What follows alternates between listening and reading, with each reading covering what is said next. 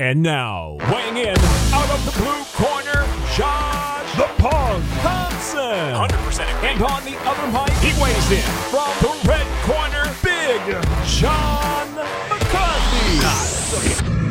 All right, everyone, welcome back to the Weighing In podcast, which you can catch on YouTube, Google Play Podcast, Apple iTunes, Stitcher, Spotify, and as I like to always say, a plethora of other platforms. We are here for you, and we are going to do a show in between shows to kind of do a little background, little question and answer, and maybe we're going to answer a couple of the comments that we get from the previous podcast, which we think will be kind of fun. So we also have t-shirts for sale. I know I have someone saying don't sell t-shirts, but we have t-shirts for sale on ProWrestlingTees.com. If you go to ProWrestlingTees.com, put in Weighing In, look at the picture, hit the picture. There's 4 different t-shirts there that you can then sport one of the very cool Weighing In t-shirts. And I don't care what other people say about it. So, Josh, what's up? Not much, man. We're going to do this little segment today called Hitting the Weigh, basically just hitting the comment section. So we're going to weigh in on the comments. And I'm excited for that. We'll get to that later, but let's get right into the gist of what's going on this weekend. DC and Stipe. We're just going to break down just this one fight and just talk about that fight and get into it and what I'm going to take. Obviously, I'm going to take DC. I was going to say, you're going to take Steve. You almost said I was going to Stipe. say, I'm going to take Stipe just to tell you, just so everyone can get mad at me. I will give you whoever you want. We could play devil's advocate because I got murdered in the comment section. And by the way, guys, I'm okay with that. Okay. I love that you guys are replying. I love that you guys are giving me a hard time. You know, let's just make it all clear. I trained with DC for his whole MMA career. I remember the first day he walked into the gym. We have been close friends for the longest time. You know, I know his family, was at his wedding, like all these things. So when you guys get on me about, oh, you're riding his nuts and this and that. Yeah, pretty much. Yeah, pretty much. Yeah, I mean, he's my boy. That's kind of what ride or die boys do for each other. So, yeah, I want you guys to understand that. So anyways, but we can play devil's advocate. I think No. Are you sure? Because let's be honest. I think I know DC pretty well, and I think I know what he needs to do to win this fight, but I can't say that I know him better and all the insides and outs than you do, because you've lived with him, man. So yeah. All right. Let's go. Let's do it. Okay. So you give me Stipe's points first. Points first. First off, Stipe has certain advantages in this fight, just basic advantages. But it's not athleticism. I'll tell you that. Absolutely. Athleticism is one of them, but height and reach is another one. Yeah. And the reach is a very important aspect of this fight. Daniel Cormier does certain things incredibly well that he doesn't even get credit for. One thing that Daniel does is he's got a low inside or low level calf kick that is fast. He shoots it out really fast, and it's got power behind it. He's got big legs, big hips. He creates good torque on it, and it will affect Stipe if he doesn't have an answer for it. So what I'm saying Stipe needs to do is anytime Daniel hits you with that inside or outside low leg kick, you need to respond. You have to have a response. Be the response, you're going to check that kick. Be the response, you're going to eat the kick and counter him and make him pay for unleashing that kick. You have got to make him realize every time that I launch that thing, I get hit or something bad happens to me that hurts. Stipe has got to have an answer for that low kick because it sets up a lot of what Daniel does. Daniel likes to come inside. You have got to keep him at length. If you watch the second fight, really didn't happen in the first fight. Daniel started actually having his hands down and then started reaching out in this zombie-like fashion. That's the eye pokes. Yeah, absolutely. Wanting Stipe to actually grab a hold of those hands. Wanting him to grab, because if he grabs hold, guess what? I'm going to suck and pull him right in. I'm going to be right where I want. Footwork and movement are key to Stipe staying on the outside, staying long, and utilizing a very good jab. He's got a very stiff jab. It's strong. And every time that Daniel starts to splay his hands out towards you, making it to where he's got that upper guard, basically, then make him pay by either jab or hook over the top or go to the body with that nice teep kick inside. Anytime his hands come up where they're up at that shoulder level, make him pay to the body. I don't care how you make him pay. I think the front teep kick is a beautiful way to make him pay, but you can step off, hook to the body. Anytime his hands are not guarding that midsection, you need to make him pay for what he's doing. Is that it? No, that's not it, but I'm giving you a chance to talk. Yeah. Okay. So everything you said, I agree with. I do. I agree. I agree with it. That's scary. Well, here's the thing is because I really believe the way that DC needs to win this fight is he needs to forget the first two fights completely, because those type of things will not work in this fight. Now, I know he had some success like you were talking about, DC did with that calf kick. I'm not a big fan of the inside one as much as I am the outside one, because he had more success with the outside one. And the outside one also does damage. The inside one will knock you off balance to set up your punches and kicks and combinations, but you would really have to be ripping him hard to have an actual effect on that inside leg kick. It's really just to knock the balance off, maybe right into throwing a knee or maybe right into throwing hands, when they're trying to recover their balance. That outside one does damage, and especially in a 5-round fight, it can add up quickly. That's one. And two is, in the first fight, it was able to knock Stipe off balance a couple times. The inside one didn't do a whole lot. It just it's something to think about. That's about it. And I'm not saying not to use it. I'm just simply saying the effect was better with the outside one. There's that. For years, we've always got on DC about he likes to hug the head in the overhook position. But every time he had success against Stipe, it was when he had the underhook against the fence. Every time he hugged the head, Stipe was able to kind of push him to the ground because he's so much bigger than him. So he would just basically dip his head out and then just push DC down to the ground against the fence in the first fight.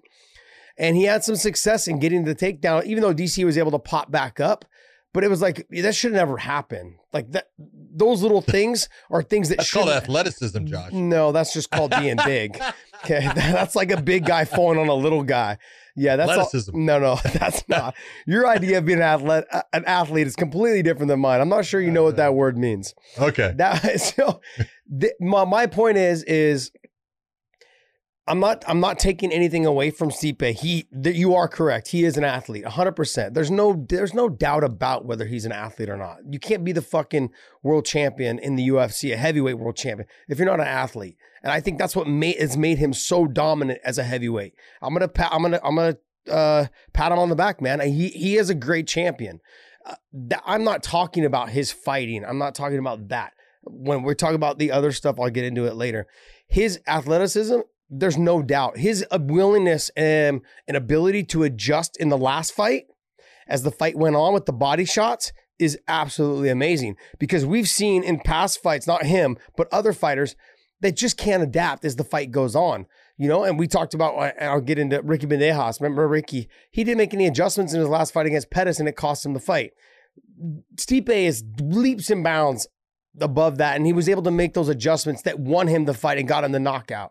So I have to pat him on the back, man. Great job, great cornering, great work by his guys. I don't even know if they told him to do that, but he was having success with that.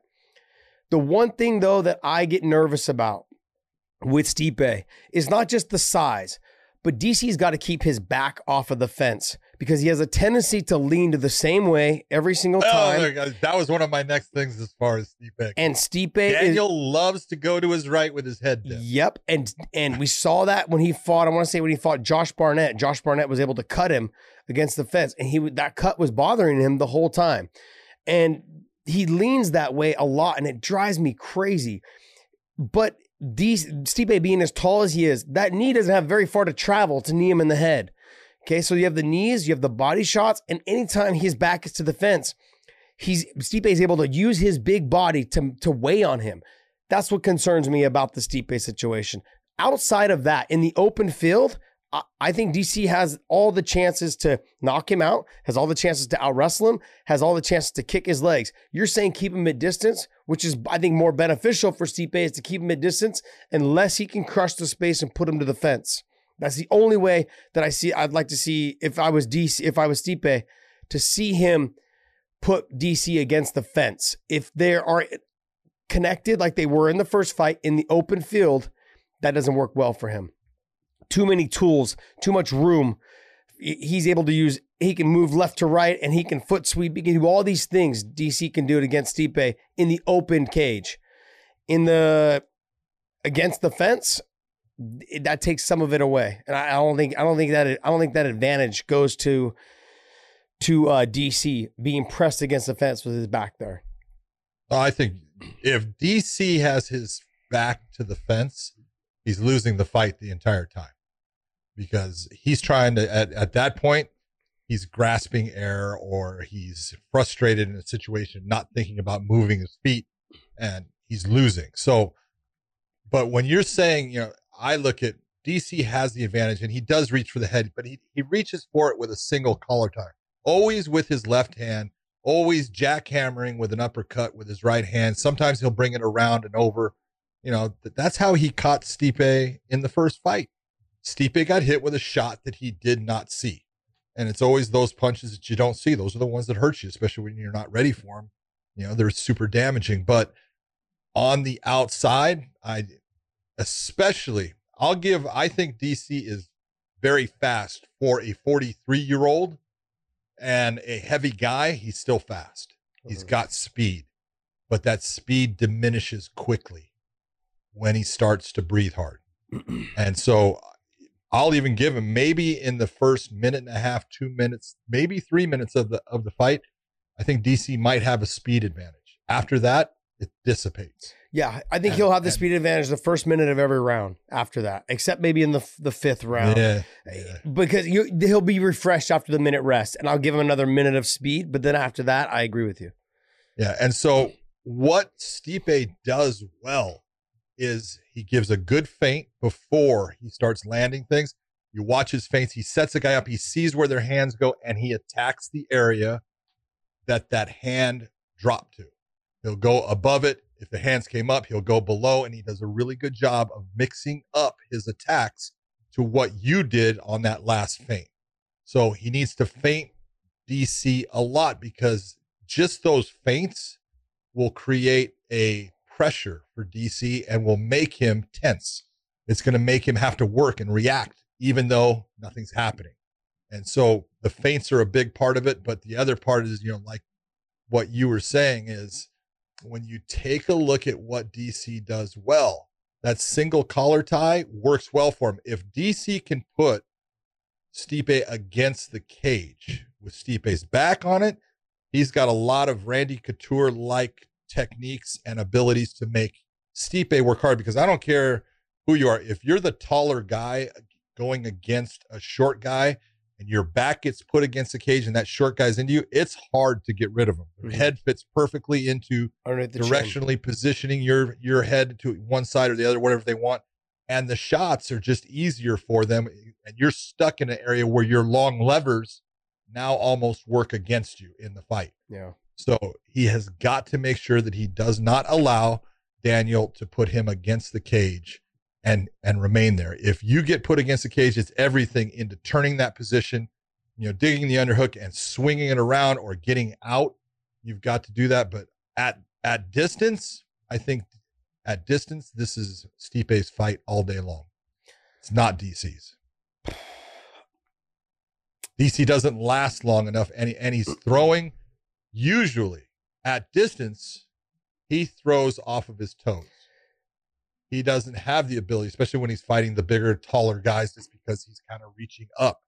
You watch his feet, he kind of goes up on his toes to launch that 1-2 that he'll throw, where Stipe can stand there and plant his feet and land that beautiful jab he has, and then every now and then switch it up with the counter, and that hook, either the hook to the head or the body, set DC up, because as you will see in what you talked about, he swings his head to the right about 75% of the time. Maybe even more. I'm telling you, it's at least a 3/4 to 1/4.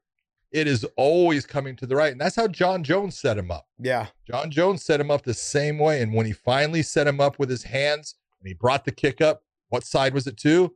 The DC leaning and dipping to that right side, which only intensifies the blow. And Stipe can set him up on that side based upon a characteristic that he possesses that he is not going to be able to change. Yeah. He can tell himself, don't do it, but just physiologically throughout his career, it is something that he has gone to, relied on, and it is ingrained in him. It is part of his hard drive. He is going to do it. You know he's going to do it. Set him up on it. Yeah, it's like a right-hander fighting a southpaw for the first time. They just continue to dip the wrong direction right into that southpaw combination. Yes, I think DC needs to, if Stipe, I should go into Stipe. If Stipe is allowing DC build to up my press guy. him. Come on, build him up. I'm trying to help here. If Stipe allows DC to press him to his back to the fence, it's going to be a long night for Stipe. But I also think, though, too, is that he needs to fight him very similar to how Cain fought Dos Santos. Is that he needs to put his forehead in his chin. He needs to keep it underneath his chin. He needs to make Stipe look up to the lights, never get an idea of what DC's doing down below. He needs to start attacking on the single, pull him away from the fence, but make him use his athleticism to stay on his feet. If he can do that, I'm not saying he needs to get the takedown. He just needs to make Stipe work to stay on his feet. So we talk about this all the time at AKA when we press guys to the fence. We'll snatch the single, pull them away, and then we'll drive back into a body lock. If we don't get to the body lock, at least we're still in the same spot. You're making them think that you're trying to take them down when you're really not. You're making them not comfortable against the fence. So DC needs to get back to that type of mentality of, on bigger guys, they're not able to react as fast. Stipe is, because he's an athlete. He needs to be able to snatch that single, pull him away, make him adjust, go to the body lock maybe if he can. If not, go to switch, drop down to the double, suck his legs out. If he can't do that, go back up to the body lock, go back up to the over-under and start doing some dirty boxing in that position.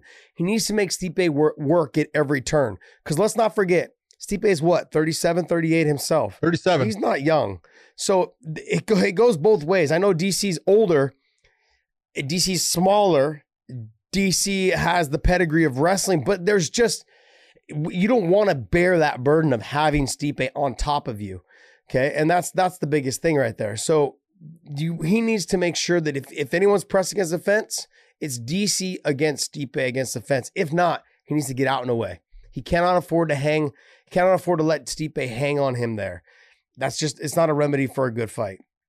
I mean, outside of that, I like all the things that you touched on. I love. I think exactly what you're saying. He needs, also what I like about Stipe is that he throws punches and combinations. He'll throw the body, he'll come back up with a 2-punch combination to the head.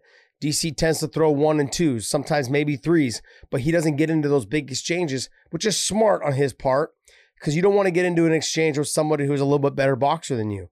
And Stipe is the better boxer. You know, DC can throw the hands. He's got power, we've seen in the first fight. And he rocks Stipe also in the second fight. But this is not a boxing fight. This is an MMA fight. If he makes it an MMA fight, I think he's got more tools in the bag than Stipe does when it comes to that. With the wrestling, with the boxing, with the kicking. I think he can put it together better if he mixes it all up. If he doesn't, it can be a long night for him. For DC. The other advantage that DC has going for him is where the fight is being fought. Yeah. I'm just going to say it straight out. In the Apex, that's a 25-foot cage. That takes away a lot of square footage for Stipe to utilize footwork and to keep DC, because DC is going to try to march him down. DC knows I don't want to fight at range here. He knows that if I'm in tight, Stipe is going to have a hard time hurting me and I can hurt him. The knees inside, those are important for both guys. But if anytime that they're belly to belly, I'm telling you, that's Daniel Cormier winning it. And that 25-foot cage compared to the 30-foot cage, it makes a difference in this fight. It takes away a lot of range and movement that Stipe would be able to escape. In a 30-foot cage, he might not make that corner, and DC might get him up against the cage in the 25. Yeah, here's my only problem with what you just said. That's only effective if you're not tired. Otherwise, you got nowhere to run. So when we're talking about him being 42 years old, pushing into the 43, and you're tired and you got nowhere to run, that doesn't help. So the smaller cage may work for him, in the earlier rounds, but if he gets tired in the 4th and 5th like he did last time in the 4th, it will not work for him. No, it'll work against you then. Yeah, so if you're tired. There's two sides to that coin. So I think he's ready. I think there's no doubt he's ready. I mean, this is it, man. This is his last fight. I've texted him a couple times this week, and he's talked about it. He's like, man, let's fucking go. He's ready for it. So I'm excited for him. I'm excited for him to utilize all of his tools. In conversation with him, we had talked about, he did plan on, letting his hands go a little bit less, but also setting that up for some takedowns, not forcing his takedowns like we talked about. Like, hey, if I pull it and it's there, go for it. If I pull it and I feel like I have to work double time for it, come back up to the body lock. Yeah. His collar tie, we're not going to be able to shake that. But I did notice in the first fight and a little bit in the second, he had more success when he had the underhook and put his forehead and chin underneath Stipe and press him to the fence. He didn't have as much success outside of the knockout in the first round when he went from the collar tie to the turn and then the right punch. Outside of that, he didn't have a whole lot of success with that position as much as he did in the first. That he used it so many times. He's just not having the success that you would like to see. It puts him in jeopardizing positions. He did that a couple times in the first fight and got taken down. And I know it was an early fight, an early knockout in the first fight, but he got taken down off of that position. So he went for the collar tie against the fence. Stipe dipped out the back and just basically took him down from that position. That's not where you don't want a big guy like that on top of you ever. Can't have. Yeah, he can't have that. So he's got to make sure that he's focusing on not losing those easy takedowns and having to work double time on it, but also making Stipe work more in those positions where he's the one doing the wrestling. So if he can do that, you talked about, I thought the calf kicks were very important. He's got to go combination to the calf kick, and then he's got to go calf kick to the combinations. He's got to break his balance with that inside leg kick or outside leg kick, and then go combination to just touch him, just touch. Make Stipe feel like he's a step behind in everything he does. And I know we talk about him marching him down. I'm not a big fan of that. I'm not either, but he's going to do it. Yeah, I know. I'm not a big fan of him just walking forward, making him work. Even though we've seen Stipe get clipped and we've seen him getting, in trouble in the first fight as well as in the second fight, it's just not a remedy in a 5-round fight unless you get him out of there. Sure, there's a chance you can get him out of there, but if you don't get him out of there, and being at 42, you don't recover as fast. That's just what it is. And I'd like to see him pick and choose the moments he decides to dictate the pace.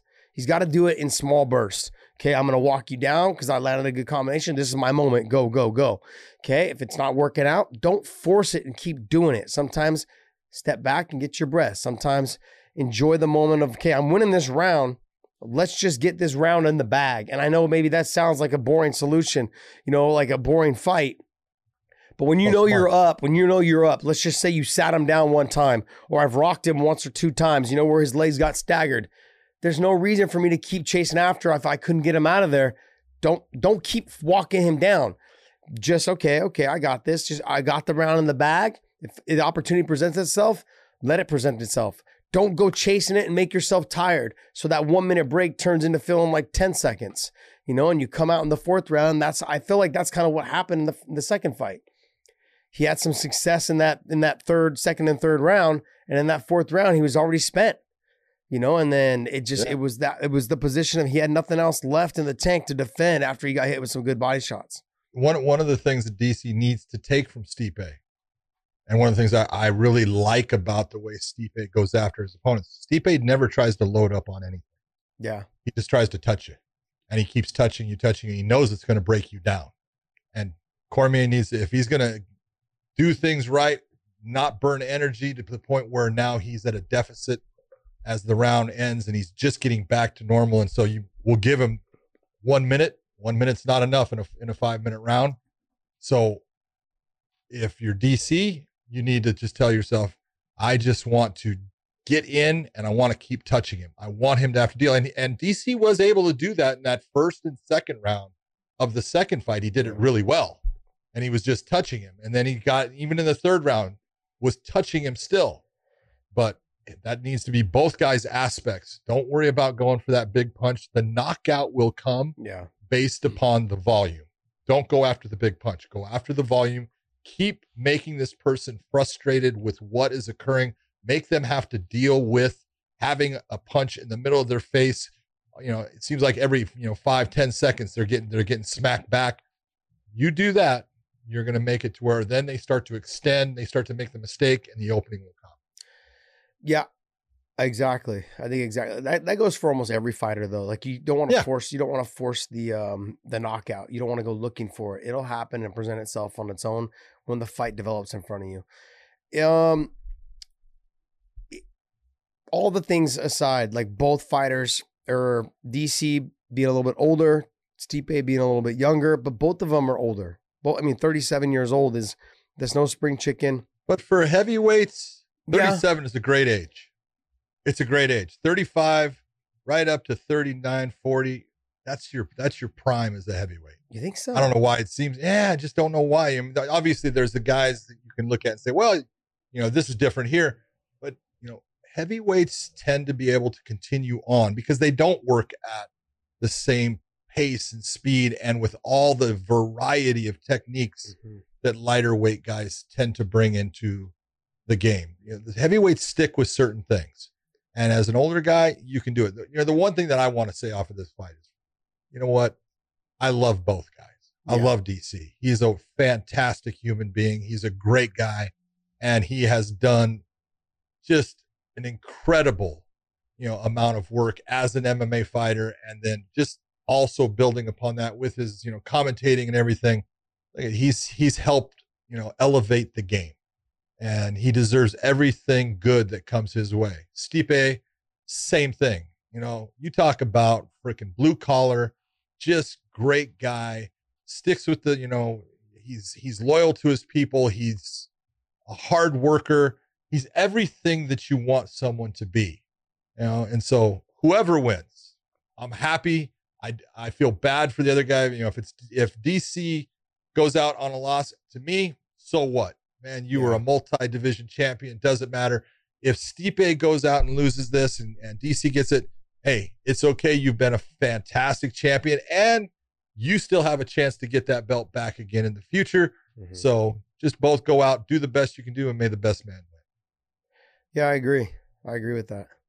Yeah, it really just comes down to both guys are, have set themselves apart from all the other heavyweights. I know Ngannou is just lurking in the background, waiting. That's a big lurk. Yeah, but the rest of them are far behind. I mean, you got Volkov, you got Derek Lewis, you've got Bagoy, you've got other guys that are in that talk, but they've got a ways to go before they get to Ngannou. And then Ngannou is still a step behind, DC and Stipe. So, and I'm not saying that Ngannou can't beat either one of those guys, but I'm just saying that he hasn't been able to get through that just yet.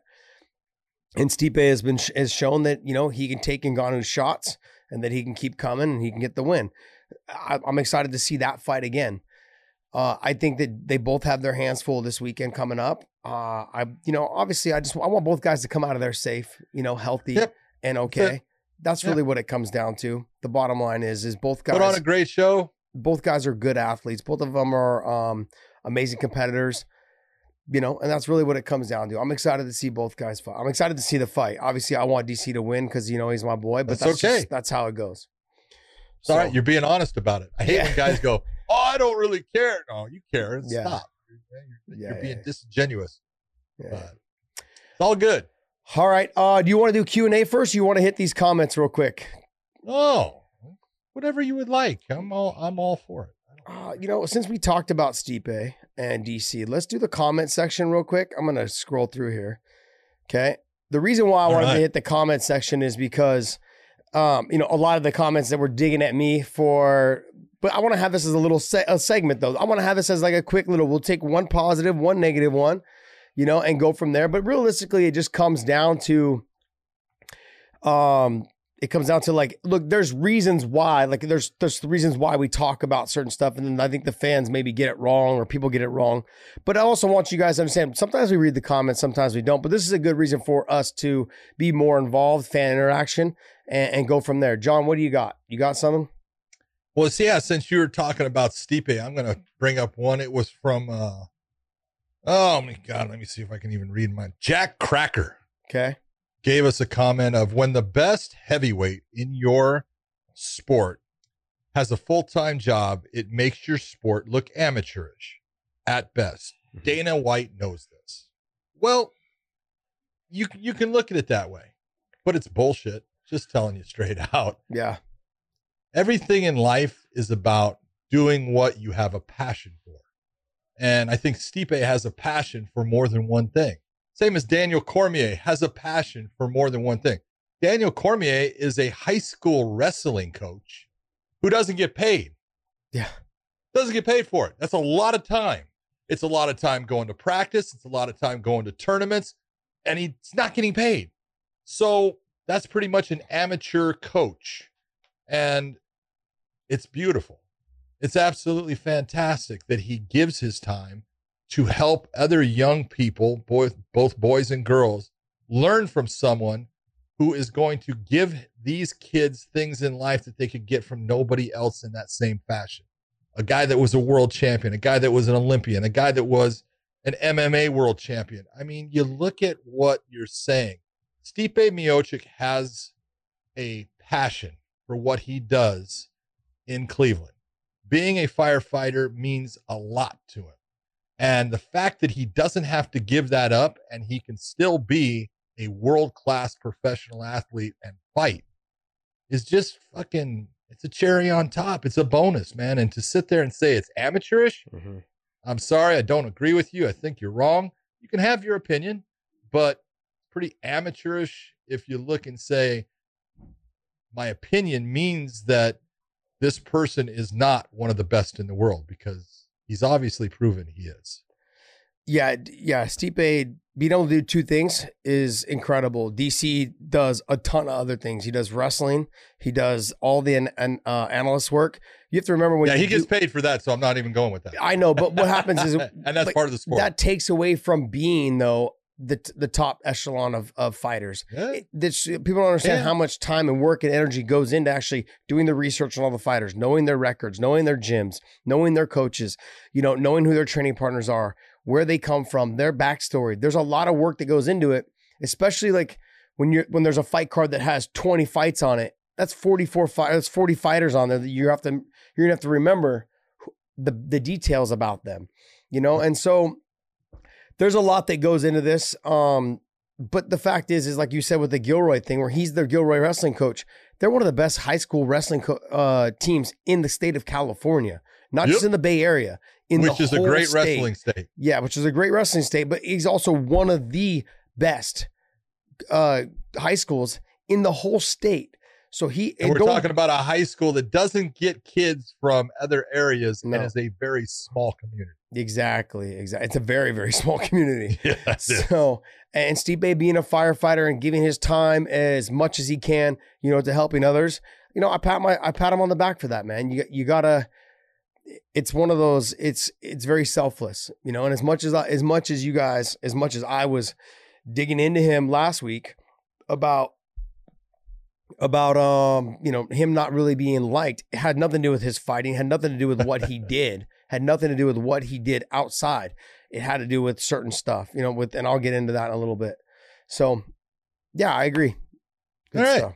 I'm going to start this one off with, it says, cause I always like to use the saying. And so the Fancy Crawdad, he wrote a comment. He said, keep winning didn't work for Mighty Mouse. Because remember how I say winning solves everything. And he says, keep winning didn't work for Mighty Mouse. But you have to remember, Mighty Mouse lost his last fight. So if he would have kept winning, it would have solved it. He would have still been with the UFC, probably would have still been locked down. The bottom line is that his coach, Matt Hume, works for ONE FC. The deal made sense for them to go. Rich Franklin works for ONE FC. That he used to train with Matt Hume. He's good friends with Mighty Mouse. It made sense for them to take him over there because all of his roots are the people that he works with and trains with and everything. They are over there and they work for ONE FC. So the transition was there. It made sense for the UFC to do the deal, and it made sense for ONE FC to do the deal. Had he won, they would have had, I think they would have had a harder time having to get rid of him or let him go, because it's hard to say you have all the best fighters knowing that he's still winning. That doesn't mean that, never going to let him go if he was holding on to that belt. That's the other thing. That was not going to happen. That was the other thing. Had he won, it would have solved everything in terms of him staying in the UFC. But you guys have to remember, not everybody wants to be in the UFC. That's the thing. You know, and especially after you have been there for as long as Mighty Mouse has been there. They're like, okay, look, I'm done. I'm over this. I'm done. Like, I want to just go somewhere and be happy and make money and just fight and not have to worry about all the other shit that goes along with being part of the UFC. I know it's a dream for some of the people in the comment section to, you know, say they were a fighter, to say that they were in the UFC. I get it. I know. I hear you guys at the bar sometime. Okay. The bottom line is not, if some people have been there and done that and they want to move on. And I think it was best. I think it was really best for Mighty Mouse to have lost that fight and to move on. I would love to see the fight between Cejudo and Mighty Mouse happen again. It will not happen. But the simple fact of the matter is had he won that fight, like John said, they would have never have let him go had he won that fight. Because you want to know why? Because winning solves everything. I just want to let you know. You just had to get that last bit in there. You proved my point. What else you got, John? I love that. You know, let me make a comment. I think it's the truth. And I'm going to get bashed because, you know, oh, you're so biased against the UFC. I am as unbiased as you can be about the UFC. I say what's good.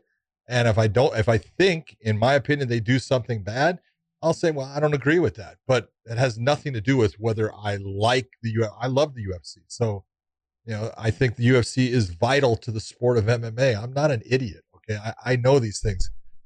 But it is exactly like you're saying. You can have people that have what other people think are the greatest jobs in the world, but those people are miserable with where they're at. Now, it's based upon a lot of factors, but, you know, what is perfect for one person isn't perfect for the next. And sometimes, even as the promotion, you can't make the person happy. It's just never going to happen. And so, you know, if someone is, you know, watching our show and they think that, you know, I would love to be in the UFC, that is awesome. And if you have that as your dream, I'm telling you, write that down as your goal and now start taking steps into making it a reality. I can name off a ton of people that have done those exact things and have attained that goal, but don't think that your goal is the same goal that's going to make another person happy. It's not.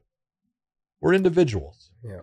All right, so then my next one is we go with a negative and a positive. James Brown, I don't know who you are, but James Brown, you are a good man, and obviously you are a member of Mensa because you made the statement, best MMA show on YouTube.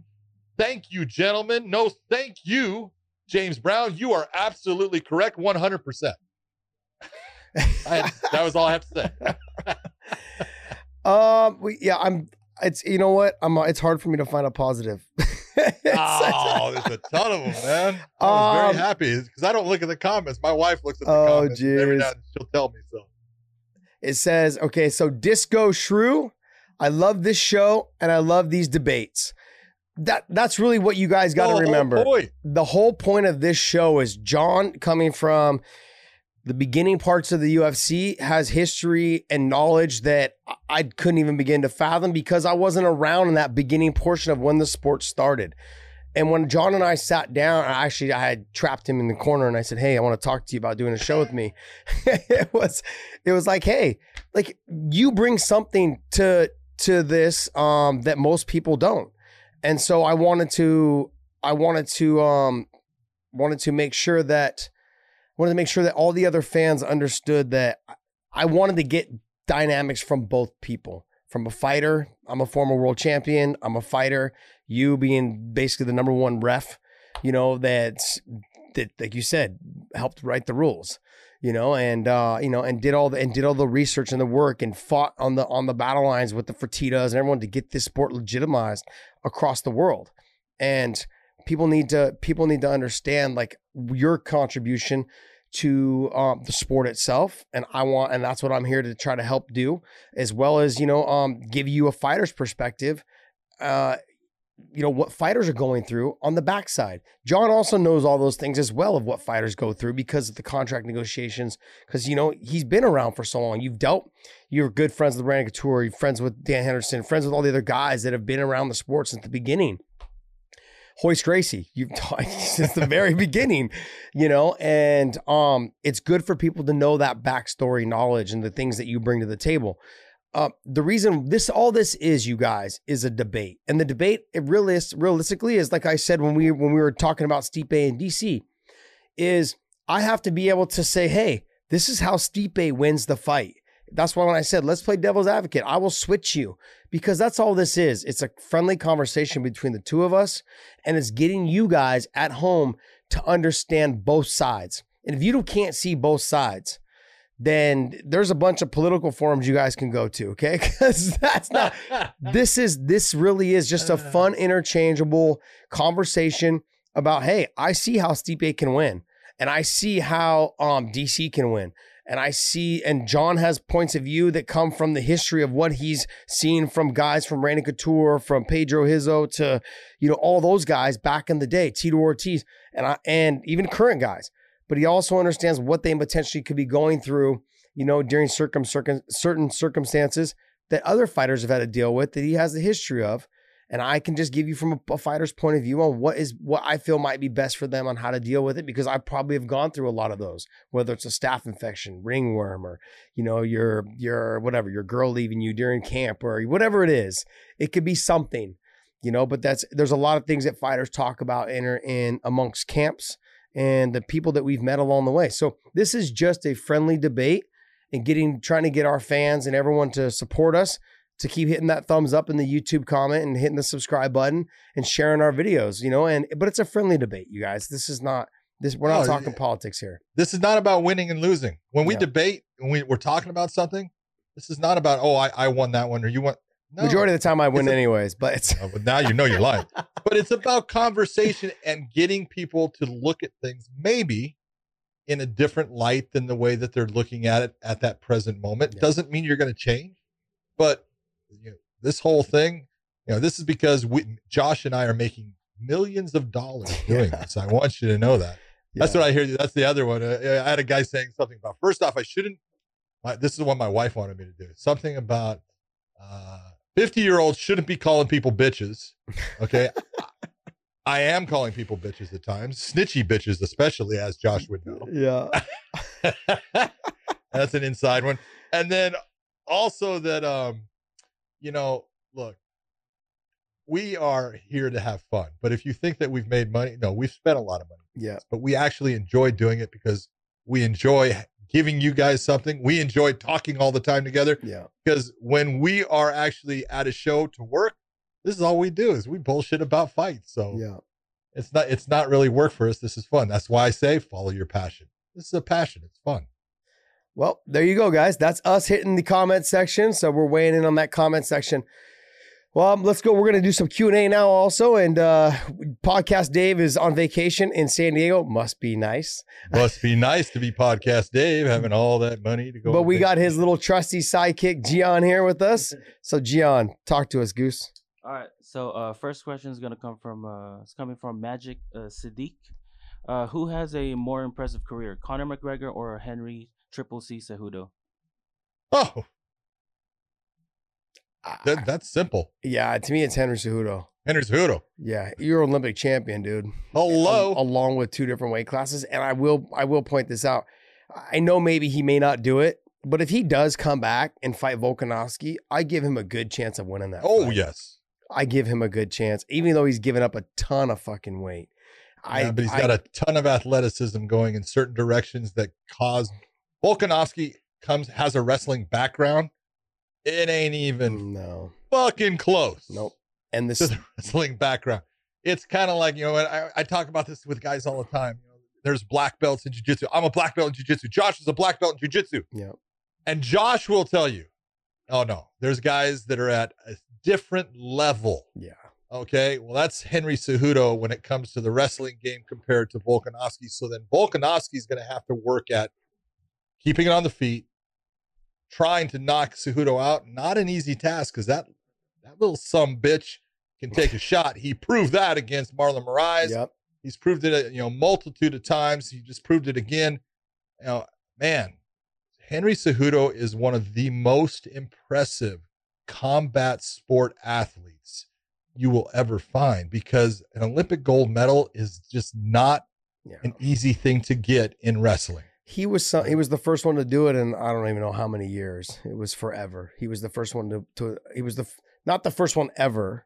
He was the first one to do it, and I want to say it was like, I don't know, 50 years? Anyways, for an American, first one to win Olympic gold for an American in a long time. No, it was a long time. Not at that weight class. No, we hadn't had one in a long time. I'll have to get the specifics on it. We hadn't had. Come on, Burroughs won it right after him, but he won it earlier in the day. True. Before Burroughs did. Okay, Kevin Jackson won a gold medal. So it had been, how long was that? 80. So 30 years? I want to say that was 88. 40 years? Seoul Olympics. 30 years? Yeah. So it had been a while. That's what my point was. It had been a long time. True.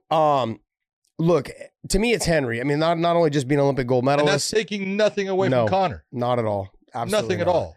He's phenomenal. But I also look at the guys that and this is another thing, I'm not taking anything away from Conor, but I look at the guys that Henry had to beat, the guy that Henry had to beat. He had to beat DJ.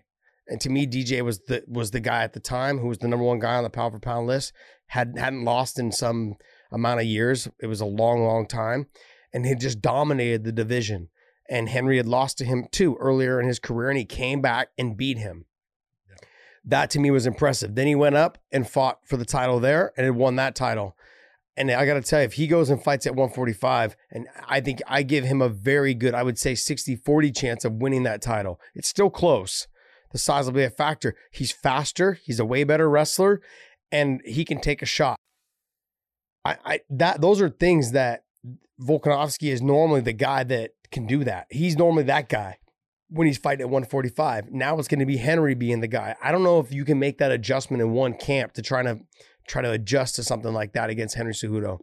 Yeah. I'm not saying he can't beat him. I'm just saying I would lean 60-40 towards Henry beating Volkanovski. Yeah, I look at when you're talking about Henry and Conor and saying the difference.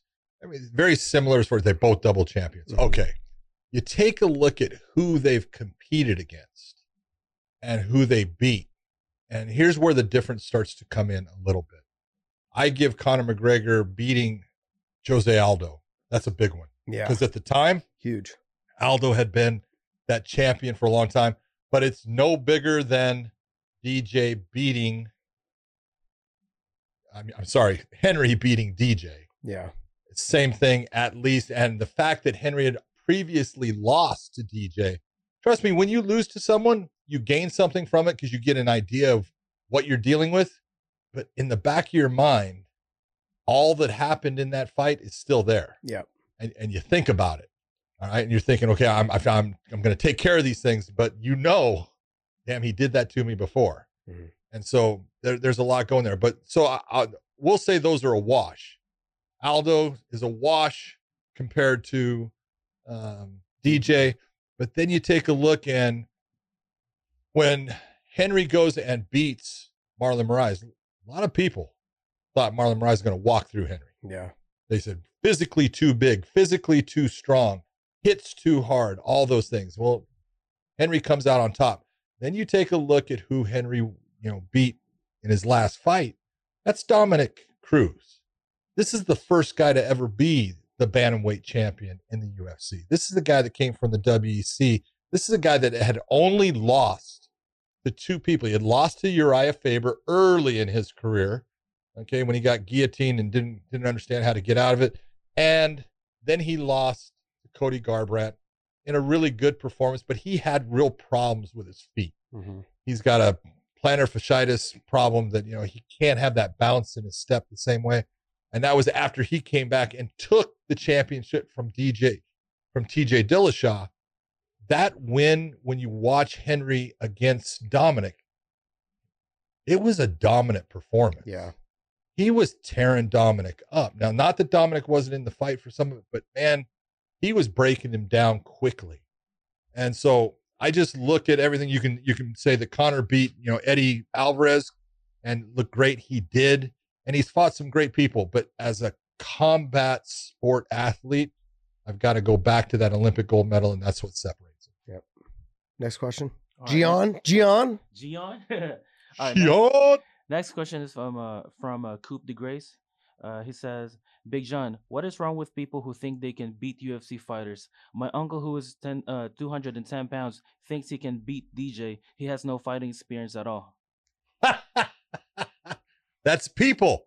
Okay, look, I will tell you straight out.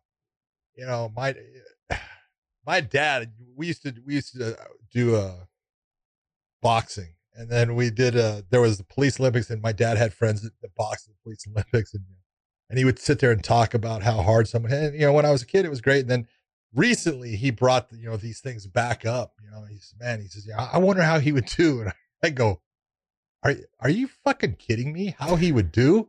I said, Amanda Nunes would knock his fucking ass out in the first round.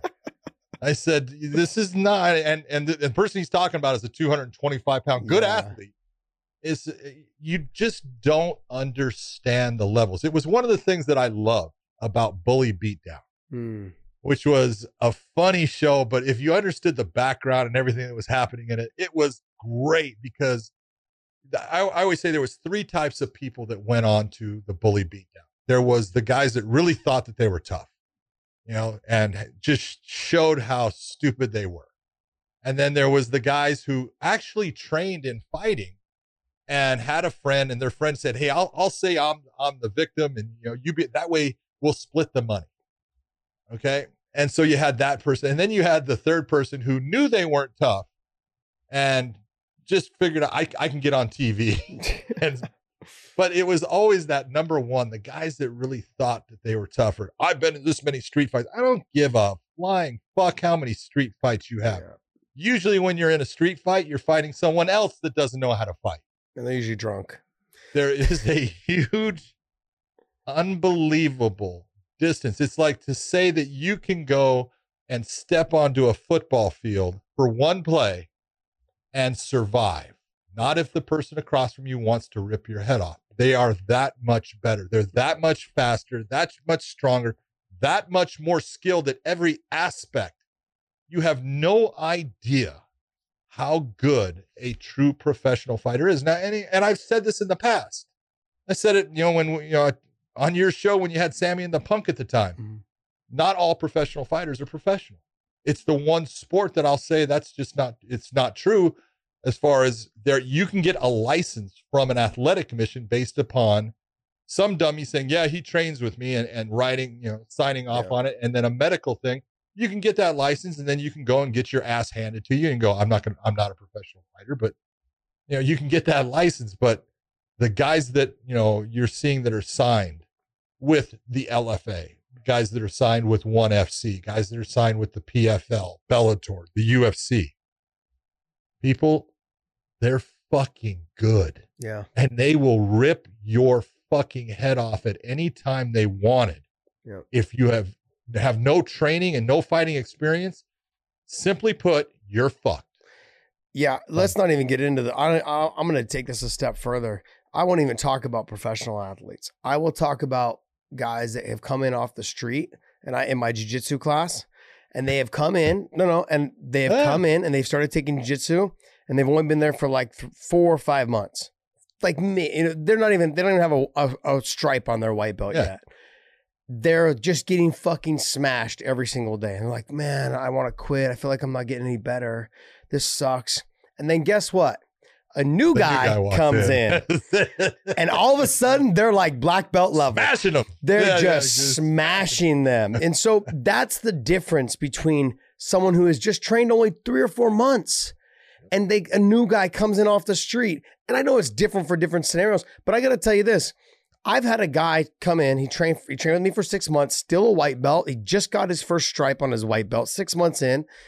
He's learned all the basics, basically, like, hip escape, how to get to mount, how to escape side control. That's basic stuff. A kid that was wrestling in college, his first year in college, comes in, same exact size. Actually, the wrestler was a little tiny bit bigger, just got mopped. All I taught this kid for 6 months was just basic knee in the middle, like pass guard, get to the front headlock position, arm in guillotine, like basic stuff that he had picked up. That's it. This wrestler Tap him kid, at will. he was just tapping at will. I thought he had carpal tunnel by the time he left. It was, I swear, it was nonstop. And the kid, my student was like, man, he's like, I didn't realize that I had learned anything. I'm like, yeah, you were making me feel like a bad coach up until today. But dominant performance. That's how much people do not know. When you see them walking around on the street, you see them at the bar, yelling at the TV, oh, knock that bum out. They don't know anything. They don't know anything. Okay, so it doesn't matter how big they are. Doesn't matter. And Royce Gracie proved that in UFC 1. Size does not matter as long as you use the technique, especially against people in the bar. Okay, size matters when you're talking about, like, if I was to fight DC. Well, DC is good. Yeah, skill level. Skill level wise, size. Then it's hard to make up that type of thing. That's when it matters. But if I take my little scrawny ass into a bar and I'm running into someone like, Stipe's size, I'm gonna fuck that guy up. It doesn't even make it. It will not go more than probably a minute. Couple little yeah. I mean, that's come on. I mean, I'm hoping he trips and falls. I'm hoping he trips and falls. But you know what I mean? 15 seconds is a long time. It is. It really is. I mean, and the average street fight, I want to say, lasts under a minute. So like when you're talking in terms of like these guys are so good. And I had to break it down that way with the student and then somebody else that came in. That's only 6 months of training. Imagine, I've been training for 18 years. DC's been training for like 12, 13. Like, I've been training longer than that, but I've been fighting in the UFC. I was fighting in the UFC Strikeforce for 18 straight years. You know what I mean? Like 2000. So you're talking the best guys in the world. There's no way those guys stand a chance. No way. What you got? What do you got, Gian? All right, next question is for Josh. Next question is from Phil of Up. Why does Josh dislike Michael Chandler? Tell him, Josh. Tell him. Come on. All right. Either you tell it or I'll tell it. No. And I'll fuck it up. Look, I don't have a dislike. I think let me say this. Josh, you have a very healthy respect for Michael Chandler as a fighter. Yes. Josh doesn't have a healthy respect for Michael Chandler as a person based upon an incident that occurred between Josh and Michael. Yeah. Go ahead. Yeah, I mean that's really where I want to leave it at. I don't want to really get into it. He's not under contract with Bellator anymore, but if he may potentially resign, I want to keep it as peaceful and as respectful as possible. The bottom line is like you can go through the guys that he's fought and they have a dislike for him. I never fought him. I was supposed to fight him twice. As an athlete, I've got a ton of respect for him. I think as a fighter, I've got a ton of respect for him. I think he's phenomenal. I think he's a phenomenal fighter. I think he's a phenomenal athlete. Benson talked about it. Other guys, Brent Primus has talked about it. Patricky Pitbull has talked about it. There's just something about him that they don't like. It doesn't come across as being authentic, and so that's their issue with and I've had similar experiences with him, but that doesn't mean that I can't talk highly of him as an athlete and do my job. My job is to make sure that we're promoting him as a fighter and as an athlete. I'm not promoting him as his person. I'm not promoting him outside of the cage. I'm promoting him as a fighter and an athlete inside the cage. And so I can do that as a professional. And so my dislike comes from the 2 fights we were supposed to fight. And I got injured one time, and I want to say he didn't take the fight one time because it wasn't enough time to train. So that fight had not come to fruition. And there was a lot of talk and banter back and forth. But it got to the point where it just got out of hand. And then there was not altercation, but there was an incident between the 2 of us that I just thought was very disingenuous on his part. And that's just me, man. Like I try to keep it as professional as possible. That's really what it comes down to. I will say this, and Josh is exactly right in that a lot of fighters, they dislike Mike. I will tell you, in being able to work with him at times, being in the cage with him, he is a super athlete. He is a super competitive guy who I've enjoyed every minute that I was able to stay, be around him and talk with him and be in the cage. It was an honor being in the cage with him because he is an elite fighter. He is good and he can fight with anybody. But it's so funny that a lot of fighters have this feeling about him. But every time, and this is one thing I will say, the only time that I've ever seen Michael kind of disrespectful towards another fighter was Benson Henderson. Yeah. After their first fight, he kind of shoved him away. But I think there was something else involved with that, and it was just in the moment. But, even when, a guy that Michael had problems with in Patricio who knocked him out, you listen to Michael and he said, hey, man, I got to give him props, man. He got me on that one. He's been respectful to those guys after the fights and everything. So wherever he goes, Michael Chandler is going to be a outstanding competitor. He'll be an outstanding addition. If he stays at Bellator, it's great to keep him. If he goes to the UFC, there's so many guys there that you can put him against that you can go, that would be a great fight, interesting fight. And in most of them, I'm going to tell you, I would take Michael Chandler. He is that good. There are guys there that I go, that's one that I think he'll have problems with. But everything's about the matchup. And if he does go to the UFC, I guarantee this. Don't think that they're going to put him against Cowboy Cerrone. That ain't going to happen. No, because they know what will happen in that fight. They're going to put him against someone that has a good style to beat what Michael does. Of course, his very first fight. I think a lot of it is based on what he gets paid. That's really what it's going to come down to. If you want a lot of money, which he's requesting a lot of money, if he wants a ton of money, then they're going to sign him to a short-term deal, say 4 fights, and they're going to say, "Hey, you want a long-term? We're going to pay you this much, but for a short deal, but you're going to fight the fucking lions and who's who." Yeah. And that really comes down to him banking on himself. But that's what he did in his fight against Benson. Yes. And that's what I give him credit for. Yep. Because, a fight against Benson Henderson in your last fight on your contract. Yeah. You're betting on you're gambling. It is. You're gambling on that one. That's a tough one. It is. But he always knew, here's the thing, is he always knew that there'd be a home for him. He's got a name. He's a former champion of Bellator. He's got a name.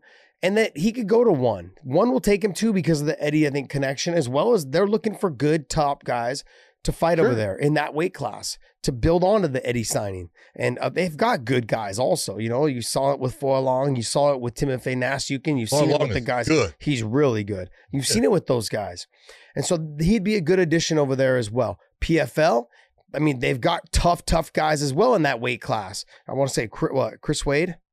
Yep. Chris Wade. So Chris Wade's there. There's a tough. Used to be in the UFC. Yeah. Good Chris Wade's there at 155. There's a tough Russian guy that's there at 155. Phenomenal fighters in that. But that's also a chance that every time they have a tournament of winning $1 million plus getting paid on top of and that I feel like he'd have That's a nice thing to go to. He'd have a very good opportunity of winning money every time. I think that's a big reason why Lance Palmer does not want to leave, is because he's like, why? I've won it the last 2 times in a row. Have we not talked to Lance Palmer about that? Yes. Hey, what is it about your bank account or your ego? That's really what it comes down to. He said bank account. He goes about bank account. And now he's got like this 15. Is what you should do. Now he's got like 15 cars in an 8-car garage. I swear to God, it's good for him. It's amazing. I'm like, God, man, you living the good life right now. But you know what I mean? So that's really what it comes down. If he decides to go to the UFC, it depends on what he gets paid. If he decides to get paid what all the other fighters there are getting paid, they may try to build him a little bit. Not build him, but they may try to. They would give him easier. They'd give him easier fights. If he wants to get paid what he's talking about, he wants to get paid, he's going to go right up into those top guys of who he's going to fight. Murderer's Row. Yeah, and it's going to be Murderer's Row. It's going to be those top, 7, 8 guys, and they're not going to be doing him any favors at all. Which, if you want to get paid that, you don't deserve favors. And that's really what it comes down to. That's it. You get paid for the value you bring to that job. You don't get paid by the hour. Like if you want to get paid by that amount of money, you got to start fighting those big guys. So wherever he goes, despite how I feel about him, I wish him the luck. I wish him luck in everything he does. That's just how I am. Like he doesn't affect my life in any other way, and that's the other thing is I don't need to have ill will towards somebody. I just choose to keep my feelings the way I feel about him to myself. I've talked to John about it and that's it. Like just keep it to myself, man. Otherwise that's it. All right, next question, Gian. All right, next question is from Prakash Sudarsan. Big John, what was going through your mind during Rory versus Robbie's second fight? The fight was brutal and it seemed to take a toll on the fighters. Did it impact you in a way? Oh, And what was going through my mind, Yeah. truthfully, what was going through my mind as the fight was progressing was the sustainable damage that Rory McDonald was being inflicted upon him, as far as people not seeing the damage, but up close seeing it and understanding what it was doing. You know, we've talked about it before, the aspiration of blood, not the drinking of blood because he had a broken nose, but the aspiration, the aspirating of little blood particles as he's breathing heavily, going not into his stomach, but going into his lungs and starting to coat his lungs with blood so that the oxygen transfer becomes less and less as the fight goes on, almost to the point where, you know, you can get to the point you're starting to basically drown. He's not going to drown if he's not having an output of energy, but when you're fighting, obviously there's a huge output of energy and there's a need for that oxygen transfer. And I was really worried about watching him. I can tell you that as I was doing that fight, I watched Robbie Lawler in certain moments. When Rory would hurt him at times, I would look towards Robbie, but most of that fight, I was focused on Rory McDonald, making sure that he was doing the right things for me to allow him to stay in the fight, and that he was being able to compensate for some of the problems that he was having. And you could see those problems. If I watched the fight with you, I would point them out to you. And, you know, it was a great fight, you know, and Robbie sustained some damage, but all of Robbie's damage was what we call superficial damage. You know, cut to the lip that went through his lip, a big cut on top of that. Superficial, it's stitches and it's no big thing. Yeah. People get like squeamish about cuts. Cuts are nothing. It's all the internal things that are happening. And Rory had a lot of those. You know, he was hit by some body shots that were big. His mouth was cut open in a couple of places where he was bleeding inside his mouth. The nose was broken, so he can't breathe out of the nose. So many little things that add up to big problems. That was what I was thinking about, and that's what I was dealing with in that fight. Rory is the typical guy that the people at the bar will say they can beat up. Exactly. And then they realize that he will fuck you up. And not only fuck you up, but he'll probably do it with a smile on his face. And wearing glasses. He is the guy that is just way too tough for his own good. Yes. You look at the Robbie fights. You look at his Carlos Condit fight where he was dominant until the very end. He didn't want to quit. The ref stopped it. Then you also look at the Lima fight, the very first one. Both of them. But the first one was just nasty intense because of the leg kicks, the calf kicks.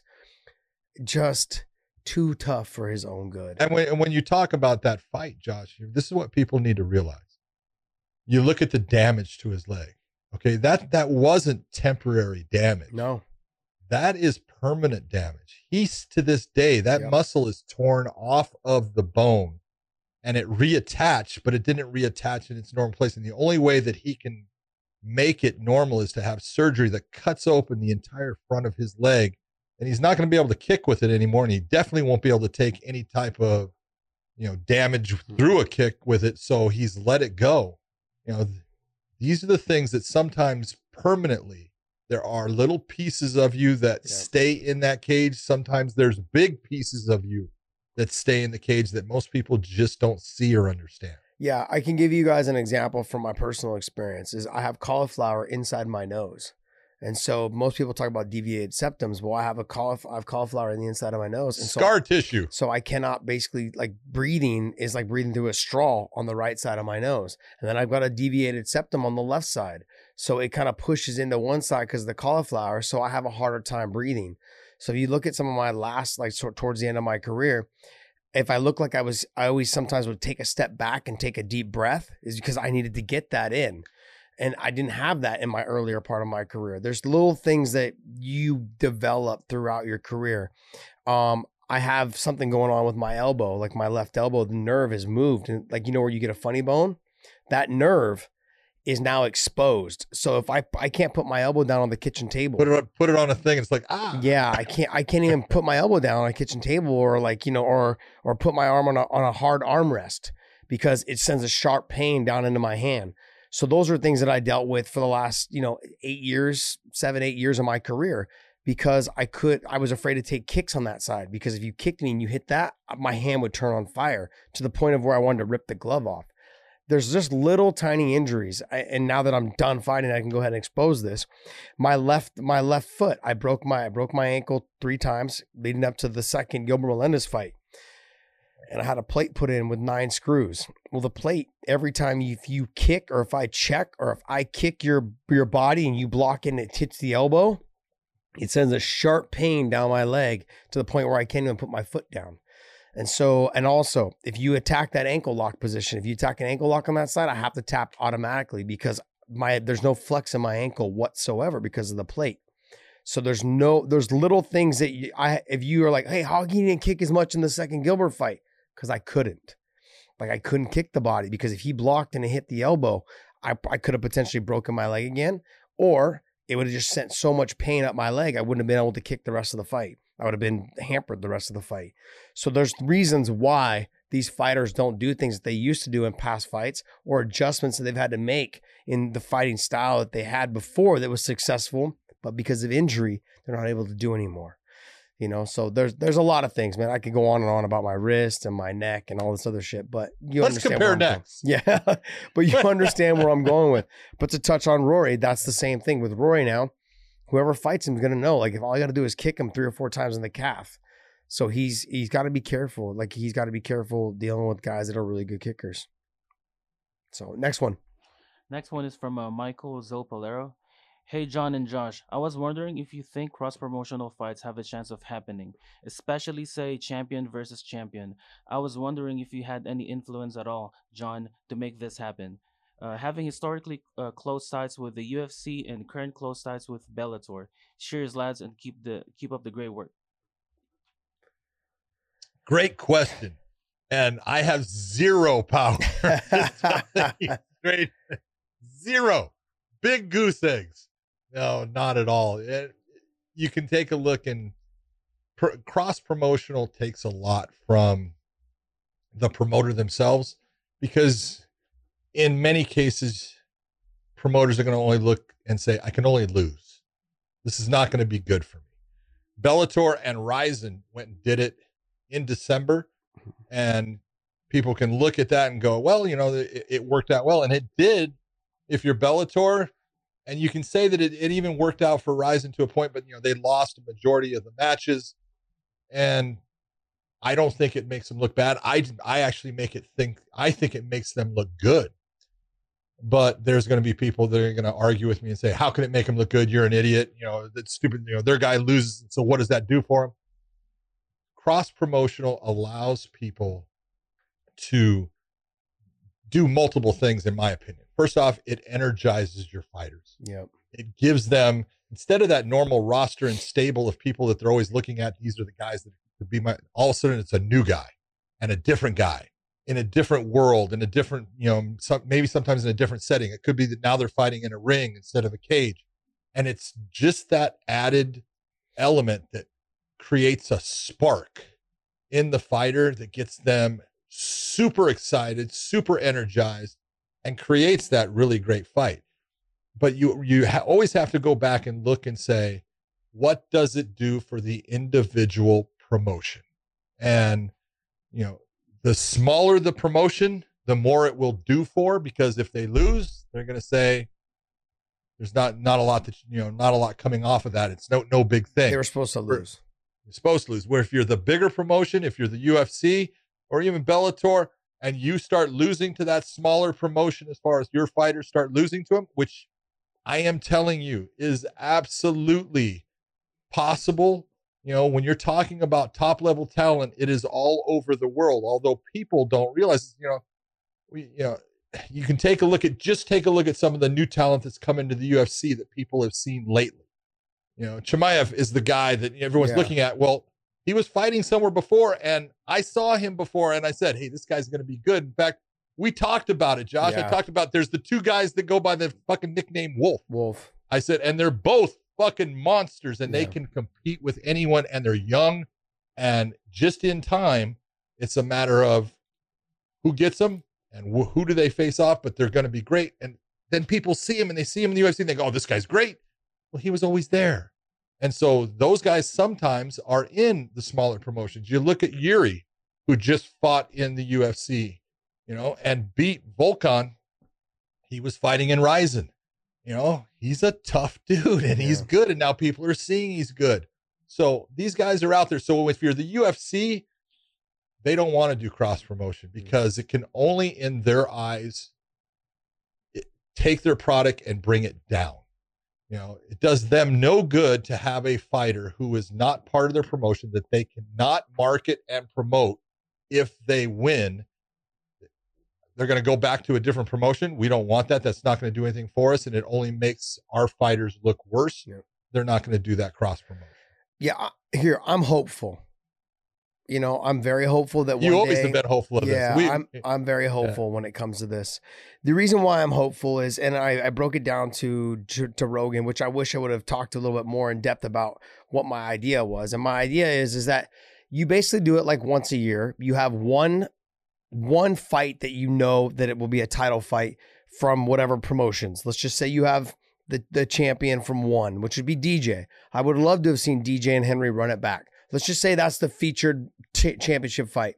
But then you have your young up-and-coming guys that are coming around that you would like to see intermix. So then promotions really aren't losing a whole lot by, hey, this guy's only ranked in the top 10, but he hasn't got to that point yet. And like you said, it rejuvenates the fighters. It makes them feel like, oh shit, this is great. Now, Joe, and they actually almost have a team aspect feeling. It's like, I'm fighting for the UFC. I got to prove the UFC's better. Yep. That's always good. Yeah, because then you get the best out of those fighters. Yep. But not only that, but I looked at it as like the Olympics, because when I talked to Rogan's like, yeah, I don't think it'll make as much money. I said, yeah, maybe I think the first one would do well pay-per-view wise. The second and third, maybe not as well. But if you continue to do this, it will turn into like an Olympics, because now you have people that are from all around the world where they're supporting their group of people. You have a Russian guy from Dagestan fighting an American guy. You've got a Brazilian fighting a Canadian. You've got you've got Weili, like from China fighting someone from Australia. I mean, you've got things now. Now you've got all these countries that are tuning involved. It's not like it was just like where it was Strikeforce was just American base. You're not just having Americans fight Americans where the rest of the world is like, fuck it, I don't care. No, the sport has grown so much that now if you strategically plan this as 3 promotions or 4 promotions would, then you could say, look, let's have you have a Russian, you have someone from China, you have someone from Japan, you have someone from Australia, you've got someone from the UK, you've got someone Ireland. Now you've got all these countries fully invested into the fact that that's my team, that's my country. There is no doubt I feel that it would end up doing better numbers than anything else, than any other combat sport. Now, don't get me wrong. These are things that it's going to take time. If you did it in I think the first one would do well. The second and third, depending on what name value you put on there. Also depending upon what happened in the first. Yeah, and that depends on what happened in the first. But it will always be name value. To me, it'll be name value based on, but I think you have to headline it with a title shot between two. Between 2 promotions, you have to headline it. And that's where you just lost me. Well, here's the only thing. I'm not saying it would be great, but it's not going to happen. You're right. But, I think it could. If you have Ryzen and Bellator, how we did Horiguchi and Caldwell. You have PFL. I'm sure maybe the UFC wouldn't want to put one of their champions, which would be fine. Don't let them do it. But then if you have the UFC top 10 or top 15 guys in there on that card, you're going to get people viewing. Okay, so the UFC fans will view. So that's not the thing. They're going to stick around and watch whoever the main card fight is, whether it be, it doesn't, I don't even know. I can't even go all based off of whoever is in the PFL, the champion is there. Let's just say Lance Palmer and Patricio. They'll tune in for that'd be good. That's it. See, they would tune in for that fight. You know what I mean? They've already watched all the UFC guys. They've already watched the Bellator guys. I'm just throwing names out there, but I could tell you the PFL would probably like to do it. Bellator has already proven that they would do it with Ryzen. And I'm not saying, I'm just hopeful. That's all I'm talking about. I'm just being hopeful. And I think in time, it would outdo the numbers in combat sports. It would outdo the numbers. If you did it once a year, like a New Year's show, like Japan used to do with Pride, or if you did it maybe once every 2 years, You know how, you have Olympics, they go every 4, but I'm saying like you have the summer and the winter. You do it every 2 years. It gives people an expectation because then it gives the rankings time to change. If you did it every year, the rankings don't really change a whole lot in a year. Sometimes they do, but only in certain weight classes. If you did it every 2 or 3 years, it would be fun. It would be really fun. Like, hey, this is a 4-year plan. I mean, the best guys getting there and best girls getting there at that time.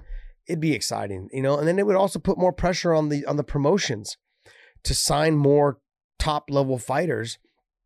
In all women and in men, because right now some of the promotions don't have women, and they do have women, but they don't have a lot of them. Like the Bellator, they're trying to get a lot more women because the UFC has they've signed a lot of women they inherited from Strikeforce, and so then they added on to their women's divisions as well.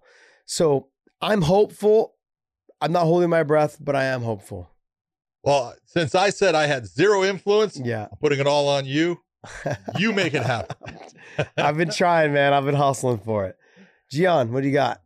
All We'll do 2 more. 2 more? All right. Two more. Good. Next question is from Naz. Josh, you've worked with Islam and Khabib.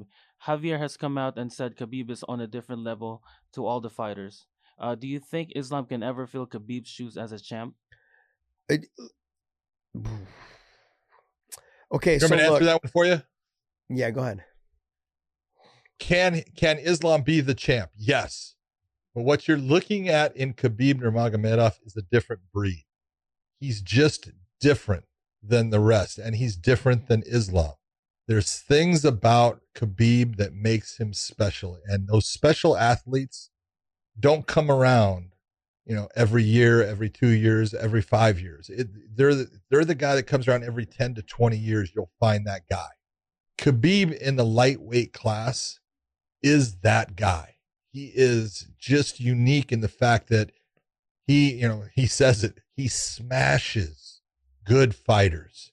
I mean, good fighters. He makes look bad. Every fight that I ever did of Khabib's, he crushed the guy that was a good fighter across from him. I mean, walked down Edson Barboza like Barboza had no stand-up. Took him down at will. Talks to him. You ought to hear the stuff Khabib is saying, and none of it is nasty, but it's all true when he's talking to his opponent as he is beating the dog shit out of them. And he's just telling them, you need to give up. Mm-hmm. You need to stop. If you tap, I will stop hitting you. Yeah. He just is nonstop doing it. And although Islam is great, there are little factors, and when we talk about this, it's little percentages that create that difference between great and legend. And Khabib has that difference. Well, there's a couple things. Is the reason why Khabib, I think, is getting what he is getting now is one is that he's the first. He's the first real Dagestan champion. Like, and then the way he came off with, the what do they call them? Polkov, the hats. I call it a Q-tip. Yeah. So the way he comes across, like the way he came out with that, and it's grown to be this big deal now. I mean, you see little kids wearing them at UFC events. It's a big deal. There can only be one. There's Michael Bisping for the UK. There's George St. Pierre for Canada. You've got those guys that have just stood out. That come from there's Conor McGregor for Ireland, James Gallagher, Kiefer Crosby, all the other ones that come behind him. Great fighters. They're all great fighters, but they're not going to do it. They're not Conor. And the same thing, none of those guys that come from the UK are going to be Michael Bisping. And the ones that come from Canada, they're not going to be GSP. That's just not going to happen. They can't do it. And no one, no matter how good they are is going to be Khabib. There's a lot of things that Khabib did right. There's the way he does his interviews, the way he's very energetic, the way he talks, but in a very, his accent makes it sound like he's not being offensive, but in a very offensive way. Like, bring me your chicken.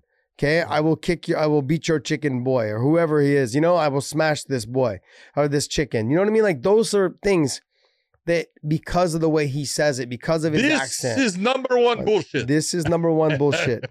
These are things that will separate him forever in the eyes of people that have watched him fight. Islam says all these things as well, but it doesn't come across with the personality that Khabib has. And that will come with confidence and time. But by then it's too late because Khabib has already laid the groundwork for it all. So then he's just a copy. It's just he's the first, and that's hard to beat. He's the original. He's the first. And the other thing is, well, I will say this, and I say this very respectfully. If I compare the two of them inside the gym, Islam is the better fighter. But when it comes time to fight in that cage, Islam, like when the two of them are sparring, Khabib is the big brother. That's just how it goes. And I don't know if it's a respect thing or what, but Khabib is the big brother. In an MMA fight, Khabib has, when he gets in that cage, is a different person than when Islam gets in that cage. Islam sometimes will let the fight happen in front of him. Khabib will make the fight happen in front of him. And there's a difference, okay? Islam will stand and trade. Islam will stand and he'll do things. But Khabib just says, no, this is what I'm going to do, and you're going to take it. And that's it. That's all. Like he says, if you want this to stop, just tap and we can end this. Yep. He's letting you know, like, I'm going to keep doing this until I'm done with you, and that's it. Islam, you saw with the Nick Lentz fight and stuff. Nick Lentz should have never been in that fight. If what I've seen from Islam in the cage and in the gym, Nick Lentz should have never been in that fight. Islam is fucking really good. Is Nick Lentz. No, he is. I'm not saying that. I'm not saying Carney is good. He's a good fighter. He's very good. He is. Yeah. He is. No way is that a dig at him. Yeah. I just see that Islam potentially has so much more potential that hasn't even been tapped yet. And I don't know if that's just them like working on their growth spurts and trying to get better individually as they go. But Khabib's been there. He's been there for, I don't know, 7 or 8 fights now already. He's been there. Just different times, different people. But to me, Islam is the better fighter. But when it comes to translating it inside the cage, when it comes fight night, it doesn't translate as well as it does like with Khabib, how he just controls from the beginning of the bell to the end of the bell the whole fight. Plus, like I said, the first makes a big difference. Huge. The original. Next. Our next question is from Asbjorn Nilsson. Who would win the fantasy fight that we never got? George St. Pierre versus Anderson Silva. Simple. Wait, what was this? Who wins the fight? Who would win the fantasy fight between Anderson Silva and George St. Pierre? And are we saying at the peaks of their careers? Yeah, let's just say that. I always said George St. Pierre would beat him. You think so? George, yeah, I do. And just based upon things that they did inside the cage, and Anderson was tough at being taken down, but not great in the takedown defense, where George was great with his MMA wrestling. George was able to close distance well. He was able to take great wrestlers off of their feet and put them on their back. And if you're going to match up their ground games, I'm telling you right now, here's the difference. You say black belt with Anderson Silva. Yes, he's a black belt in Brazilian Jiu-Jitsu under the Nogueira brothers.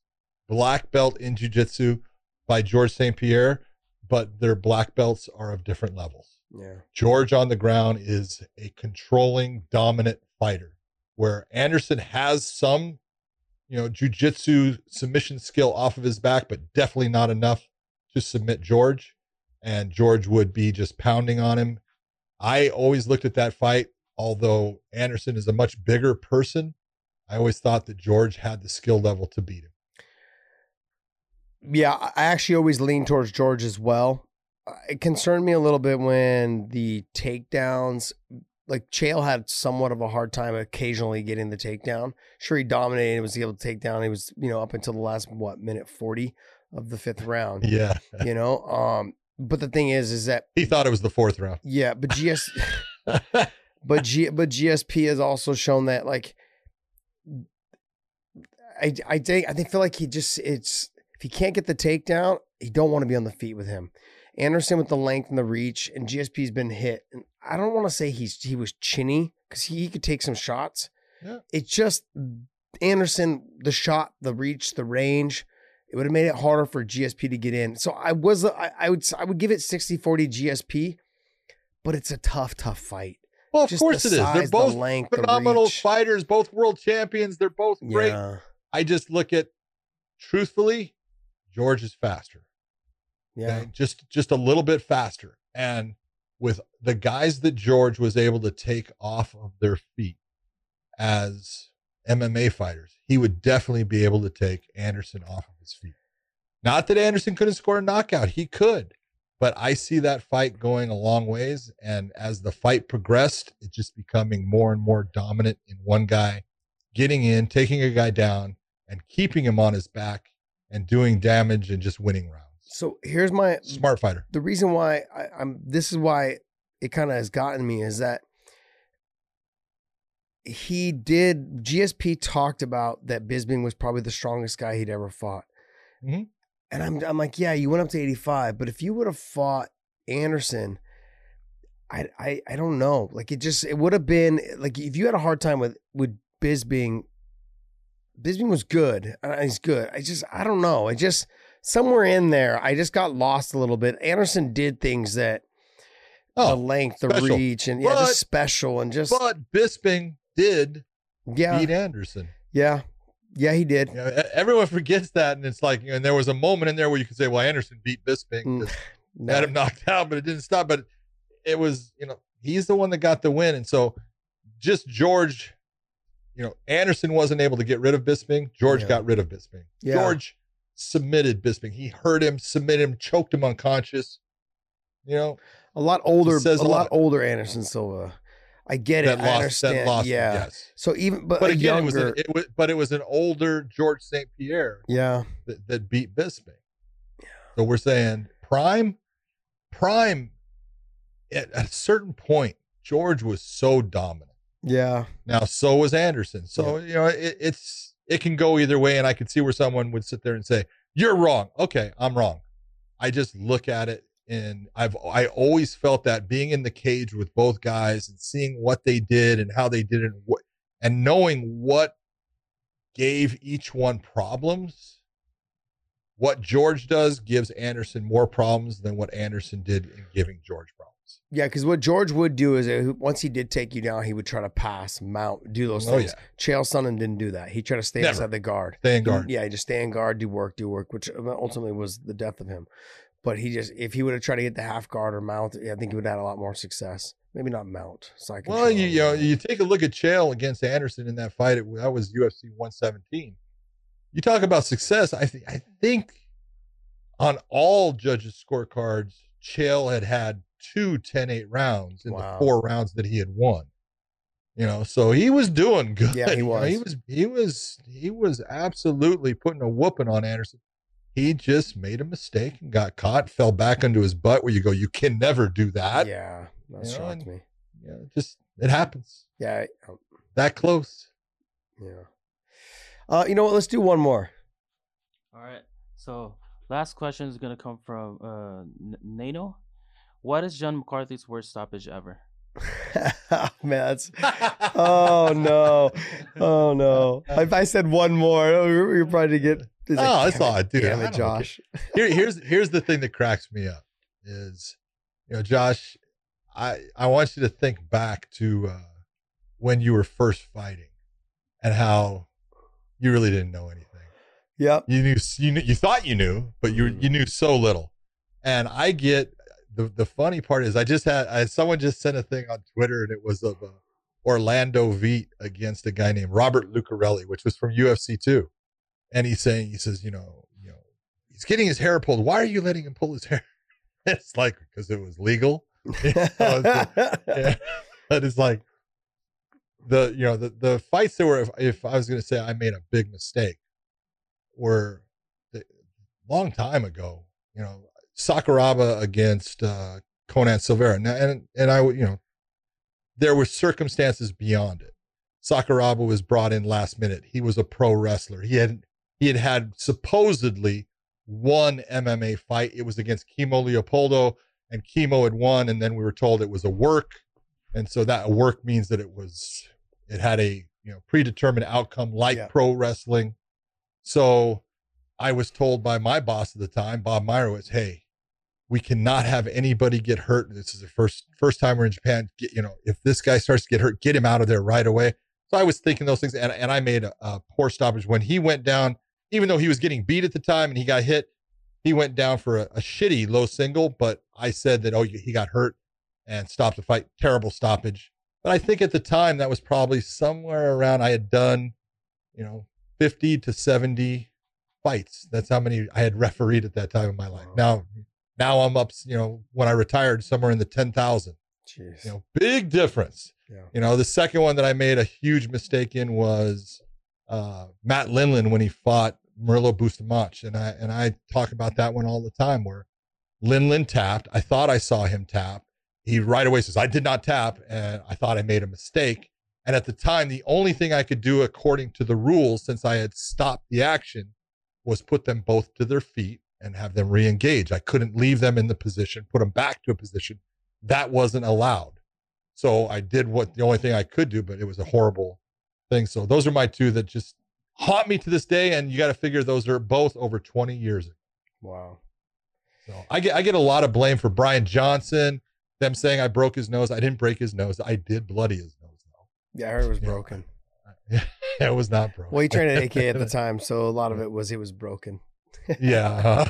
He broke his nose. Boy, I tell you what, did he break? The guy he was fighting was a guy named Reza Nasri, who was supposedly Persian and a good wrestler.